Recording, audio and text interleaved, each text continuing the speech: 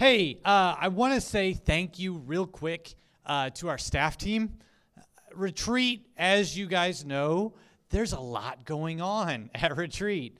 And staff team, thank you for doing an awesome job at Retreat. I know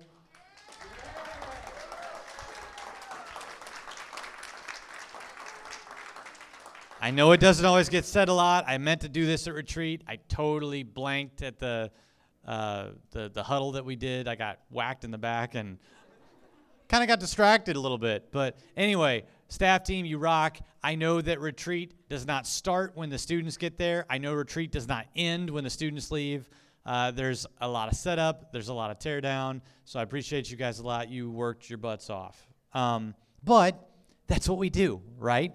Because we love you so much, we are delighted to share with you not only the gospel of God, but our lives as well.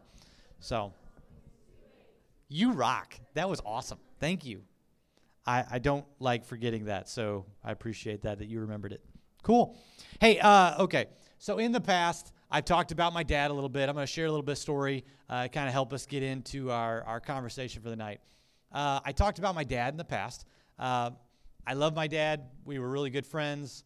He passed away a couple of years ago. If you don't remember that slightly awkward sermon. But one of the things that I want to share with you tonight is, there he is. Cool. Less about that and more about just some of the basic stuff that you have going through life. All right. So first and foremost, my dad, awesome guy. He was a pastor. And some of you are like, oh. But I also want you to remember, pastors are not perfect, all right? Nobody's perfect.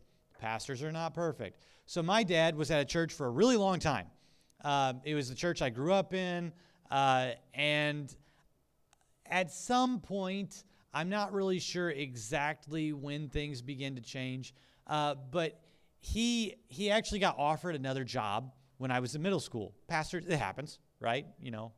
Pastors move around, blah, blah, blah. I was really fortunate. My sister and I and my mom, we actually were at a church, all my life up until the time I was like 10, something like that. But they'd been there for 16 years. So they'd been at this church for a really long time. Very fortunate. But in the process of getting offered this position, Dad, for whatever reason, and we can talk more about that later, started looking into this position that was kind of ill-advised.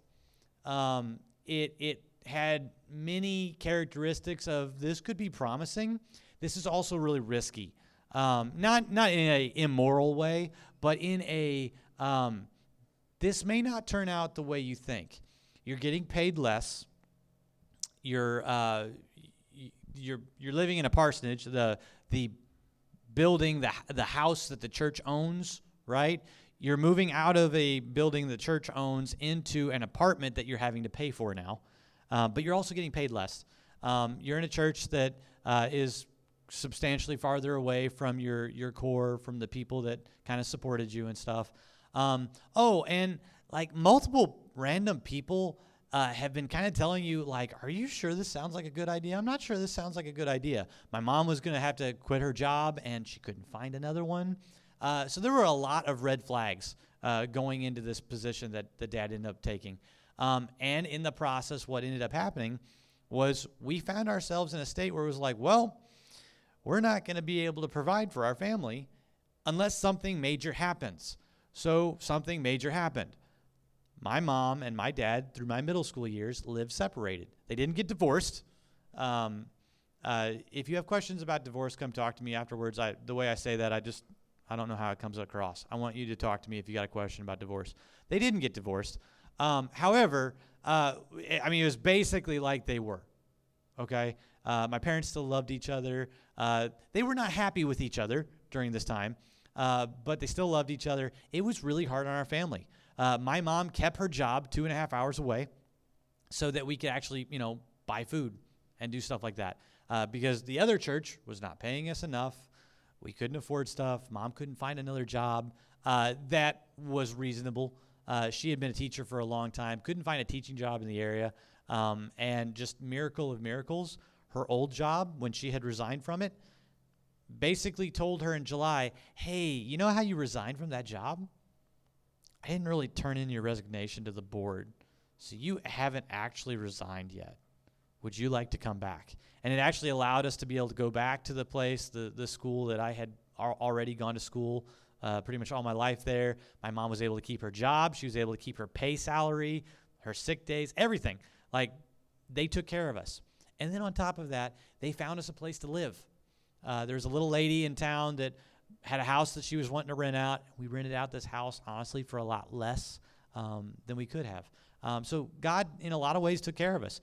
But it caused a really big hole in our family. My sister had major issues with my dad after that. I had some pretty big issues with my dad after that. And eventually, Dad quit his job. It was pretty crappy. He was like, this isn't worth it. I literally am seeing my family fall apart, and this is not okay. So he quit his job, and he moved back to the area. So, Mom was working, and he began to get a couple of whatever jobs he could that would basically help him to make ends meet. So long story short, it was very rough on our family, and there was a lot of bitterness that began to build up in me, bitterness that began to build up in my sister, and honestly, even between my mom and dad. Years later, there would be times that something, somebody would say something, it would just kind of spark something. You could tell there was like, ooh, there's still something there. So why do I say this? I say this because, well, just in general, we have aspects of life that do this to all of us. We have things in life, major events in life, sometimes it's family, sometimes it's not, that honestly can develop this aspect of bitterness. It can develop this aspect of unforgiveness in us, and we need to begin as Christians to talk about it. In life, people hurt us, right?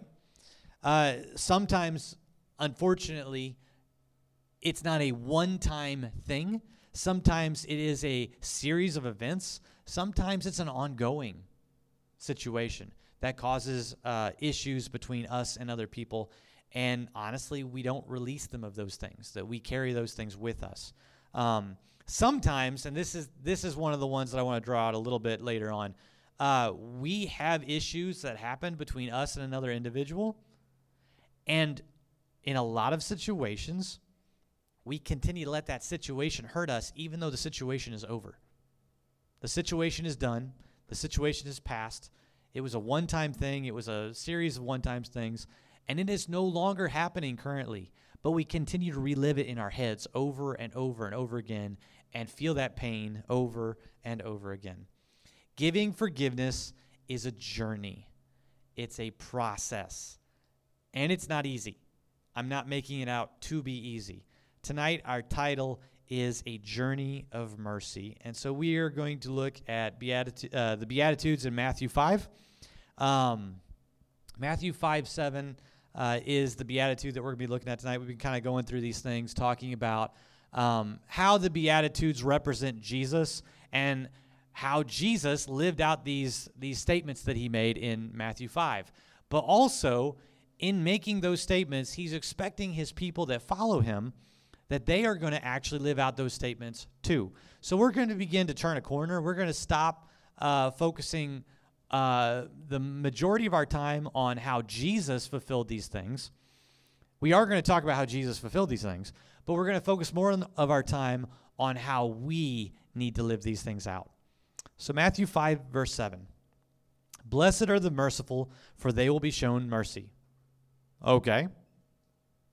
Seems pretty straightforward.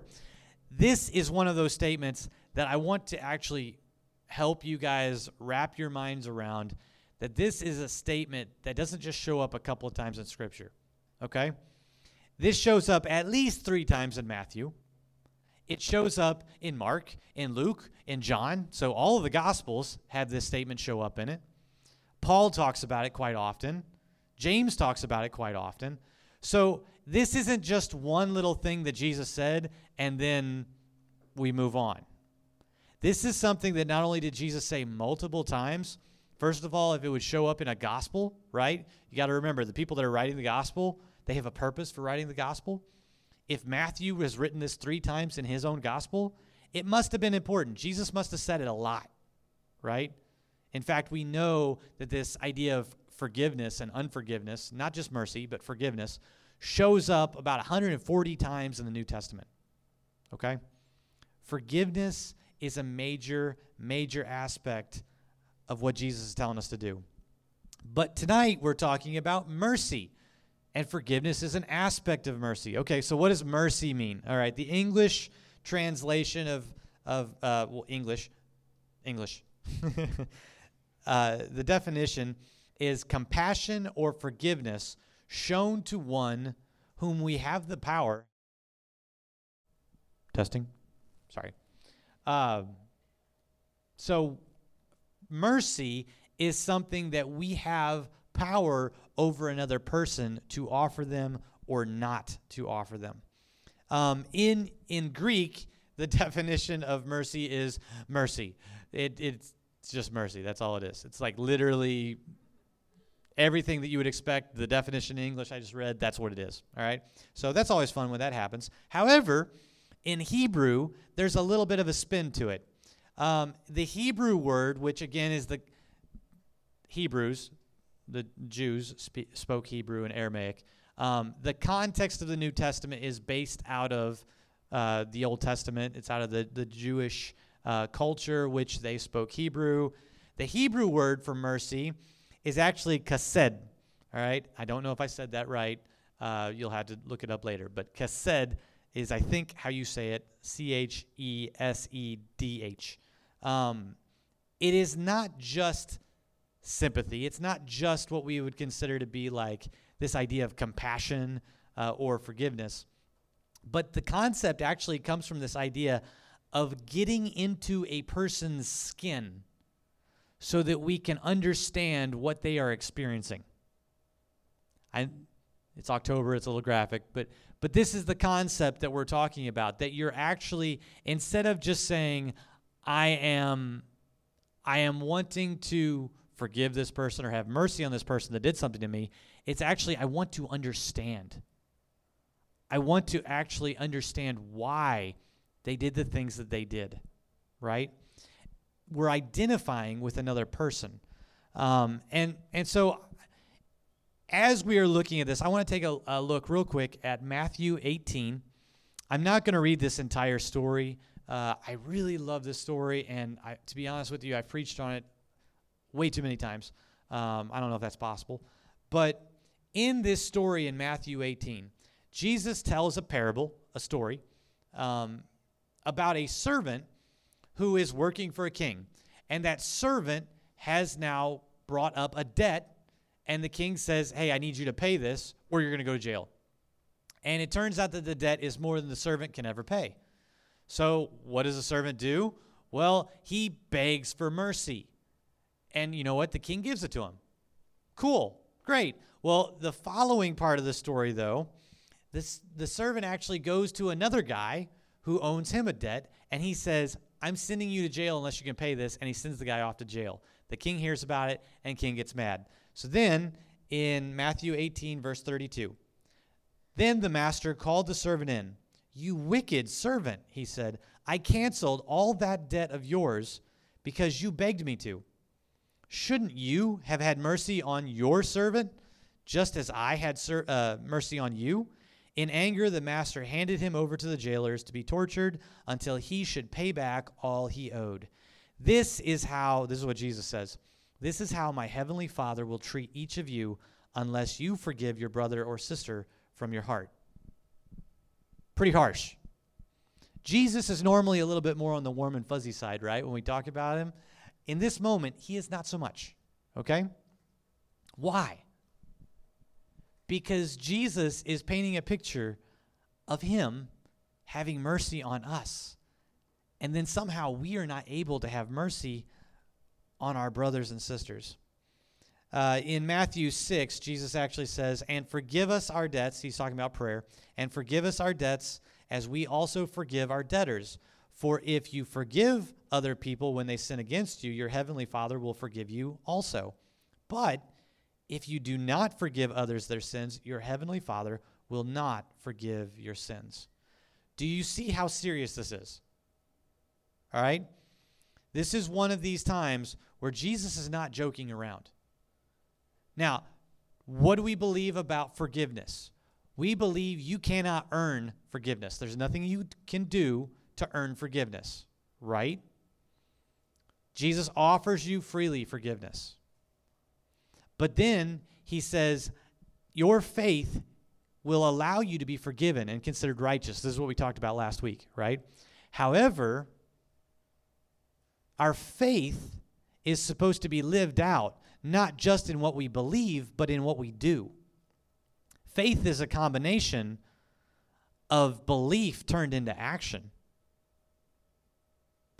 And if our belief does not actually take us to the place where we can forgive someone else, our faith is not very genuine. Okay? I'm not asking you to call into question your faith today. Our faith is, one of the theological terms we talk about faith is that it is both instantaneous and it's progressive, right? Faith starts at a moment in time when you put your hope in Jesus and you say, yes, Jesus is the way. But we all recognize in our own human understanding of the world, things don't stay there. My little girl at home, Abby, right? She'll talk about how she has faith in Jesus, that she wants Jesus to come live in her heart, right? And then day by day, she keeps like surprising Kim and I with these random questions about heaven and will I have rainbow-colored hair in heaven? And, you know, like, will Pappy be in heaven? And will he still know me? And, like, what will he look like? And all these things. And it's like, you got some deep questions, kid. Guess what? Her faith is growing, right? Our faith should grow. It should not stay where it started. That is what Jesus is intending in this whole time. Jesus expects us to behave like him. Jesus embodies this concept of mercy. Why? Because Jesus left heaven and got into our skin. He came as humanity, as the ultimate symbol and representation of what mercy is. To see life, to experience life from our perspective, to feel what we feel, to think what we thought. This is what Jesus did. God came to humanity not as a detached, majestic king, but as a vulnerable, humble child. Jesus was on a journey of mercy. So what does this all mean for us? Okay? One of the great truths of life is that we see in other people what we are aware of in ourselves. I'm going to say this again. One of the great truths in life is that we see in other people what we are aware of in ourselves. All right? Now, I am an Enneagram type 1. If you know what that means, cool. If you don't worry about it. It's not that big a deal. I am very self-critical, right? I find, and other people close to me find, that there are times that I can be critical of other people, right? Because in general, I see things in me that I want to change, and often I end up seeing those same things in other people. This is not just a me thing. It's not just an Enneagram type 1 thing. It's a people thing, right? It's just a little bit more extreme in me, okay? Let's just be honest. That's just my personality type. It's not always okay, so I don't need to be critical on people. This is not it's not a thing that I get to explain away. I still need to be nice. I still need to say things in a way that you can hear them, right? But we all do this, right? How many of you have been around a person that drives you nuts because they're just like you, right? You don't have to raise your hand, but I feel you, right? So when we see these things in other people, right, it kind of can start to annoy us a little bit. But there are also times that we're drawn to people that are like us, right? So the thing that you see in you that's good, you're drawn to that in somebody else. The thing that is in you that's bad, you kind of like, ooh, I hate that in them, right? This is a symptom of our fallen nature, okay? Why? All right? As we look at God, we are supposed to be a reflection of his image, all right? Think about it this way. You're supposed to be a mirror. God looks into you, and you reflect him back out. The problem is, when we fell, we suddenly forgot that we're a mirror, and we started thinking that we're the object and everybody else is the mirror. Right? We start to look at the people around us and see the things that they're reflecting back at us that are actually aspects of us. Okay? And this is what sin is, that we think we're the object. When in reality, how much more would we be able to love people if we recognized I'm looking at Jesus and I'm reflecting Jesus back. I'm looking at Tristan and I'm seeing Jesus look back at me. Until I can see Jesus in other people, I can't honor people well. Okay? This is the issue that we have, is that we keep thinking that we are the center of the universe. See, God gives us forgiveness when we repent, when we realize, oh, I did something dumb. I need to walk away from that. I need to turn from it. Turn from your sin, your selfishness, your pride, and then he forgives you. But when we don't forgive other people, all of a sudden, it turns things around. It totally stops our growth. Because when we can't forgive other people, suddenly we're no longer reflecting Jesus. We're no longer reflecting who God has created us to be, right? Suddenly, we have become the object, and everybody else has become the mirror again, right? And we don't like the mirror sometimes. Our salvation, again, is instantaneous and it's progressive. I'm not saying you can't forgive somebody, you're going to lose your salvation. However, I am saying you very much could, because Jesus says so. I will not forgive you unless you forgive those that have wronged you. Okay? If you continue to live a lifestyle of unforgiveness, I will tell you, and I am telling you, that what the Bible is saying is that you will eventually walk away from wanting to repent and be living in this lifestyle of reflecting Jesus, okay? This is how serious this is. We have to get this forgiveness thing. I'm not saying it's going to be easy, okay? I'm telling you right now, I don't want you to stress out, and I don't want you to be like, well, I can't forgive that person because of all these reasons. Guess what? I don't know what the reasons are. There are good reasons out there to struggle with forgiveness, okay? 100%. And I'm not trying to minimize those things, okay? I am also trying to help you understand that Jesus still straight up says you have to forgive, okay? Oftentimes, when we're dealing with forgiveness, one of the things that I find is really important, and this is why we talk about this all the time, we share life with each other, because suddenly when we know each other, it makes it a lot easier to understand the reasons that you are the way that you are, okay? I'm going to be honest with you. I can get really mad at people, right, when they cut me off or, all these other type of things. I can get really mad at people I don't know very well. But once I start to know you guys, you're my people, right? You're my people because, well, number one, I choose you. You're also choosing to be around. But I totally choose you. You're my people. And as I get to know you, it gets really easy for me to forgive you, right? Because I know you. And I start to understand some of the background things that you have going on. And I'm like, man, I totally understand. I totally get it. It doesn't make it right, but I totally get it. It's okay, right? But when I don't know people, it's very easy to just be bitter and to just be like, no. I don't forgive, right?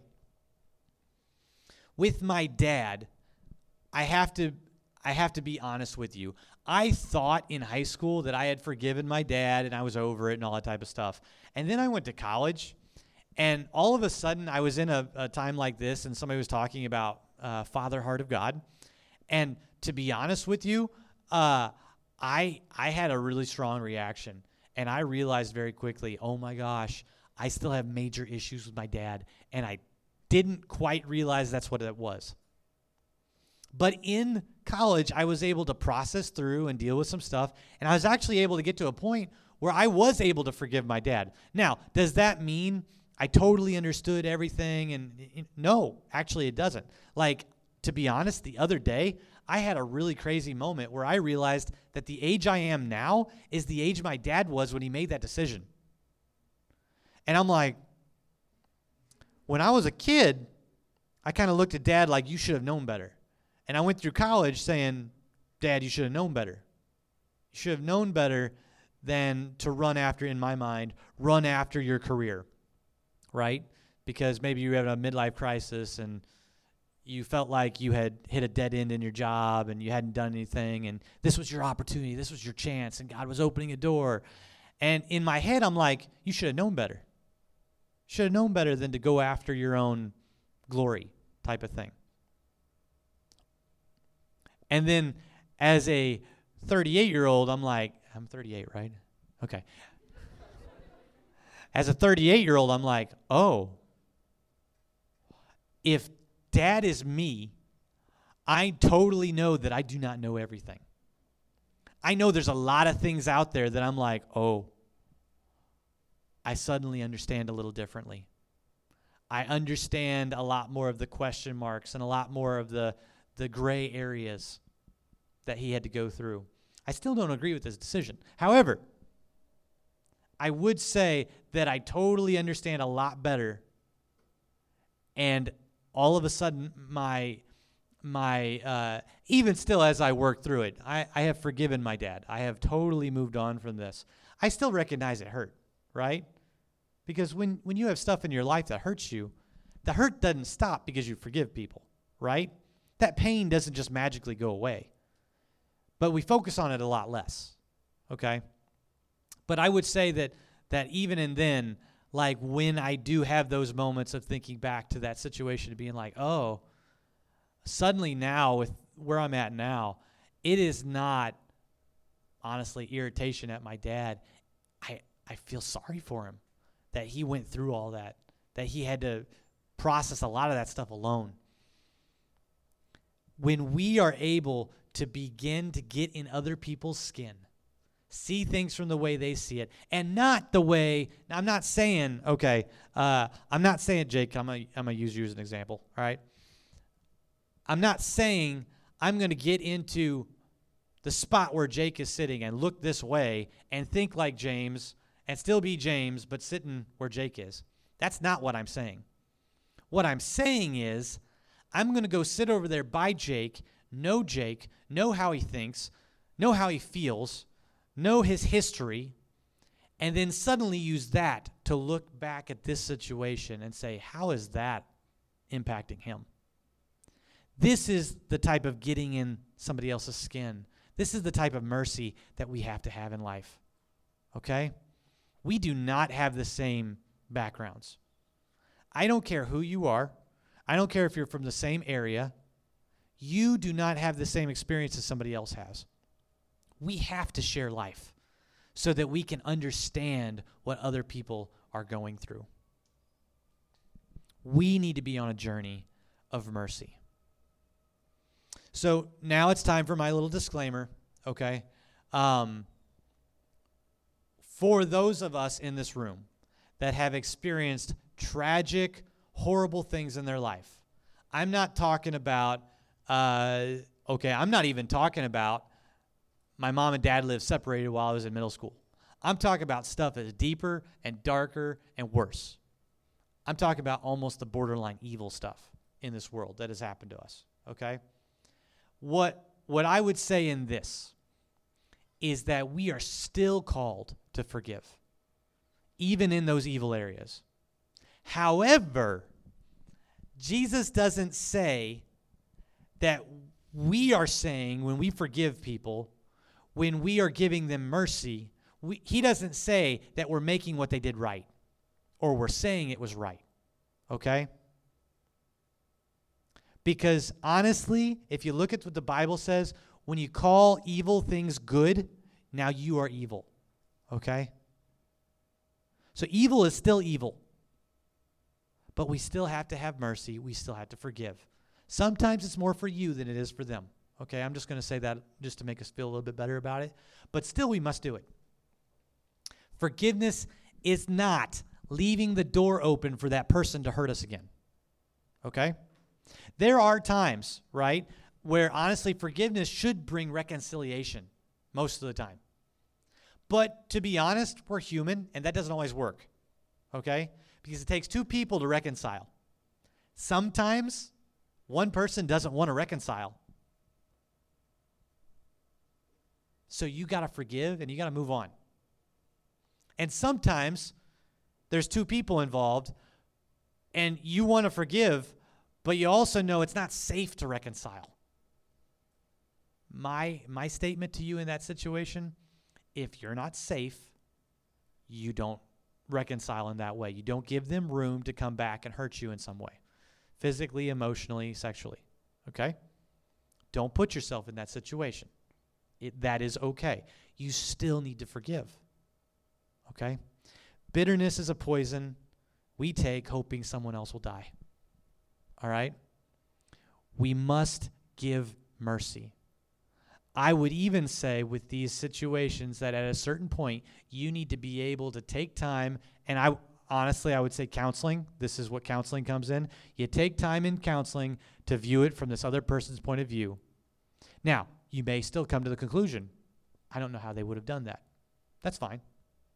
But you still need to begin to start to understand, where did this come from? Okay? Here's the process that I'm going to hit on, and then I'm going to begin wrapping up.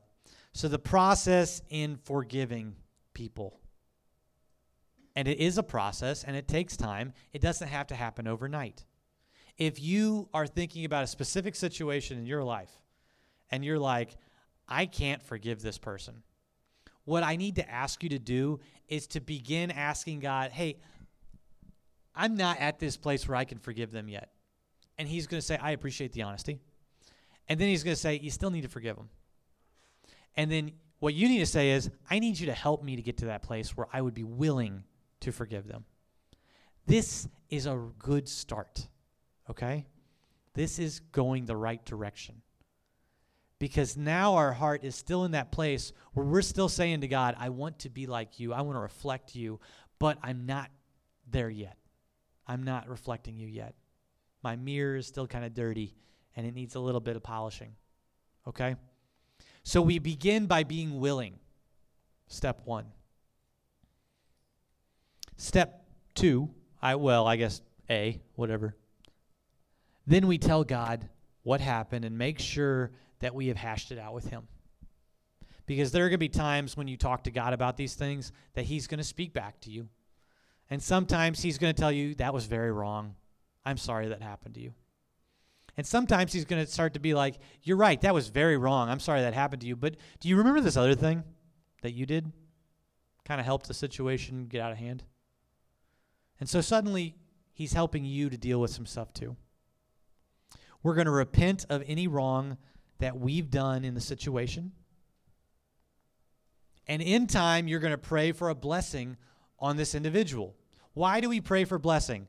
It's the thing we say often.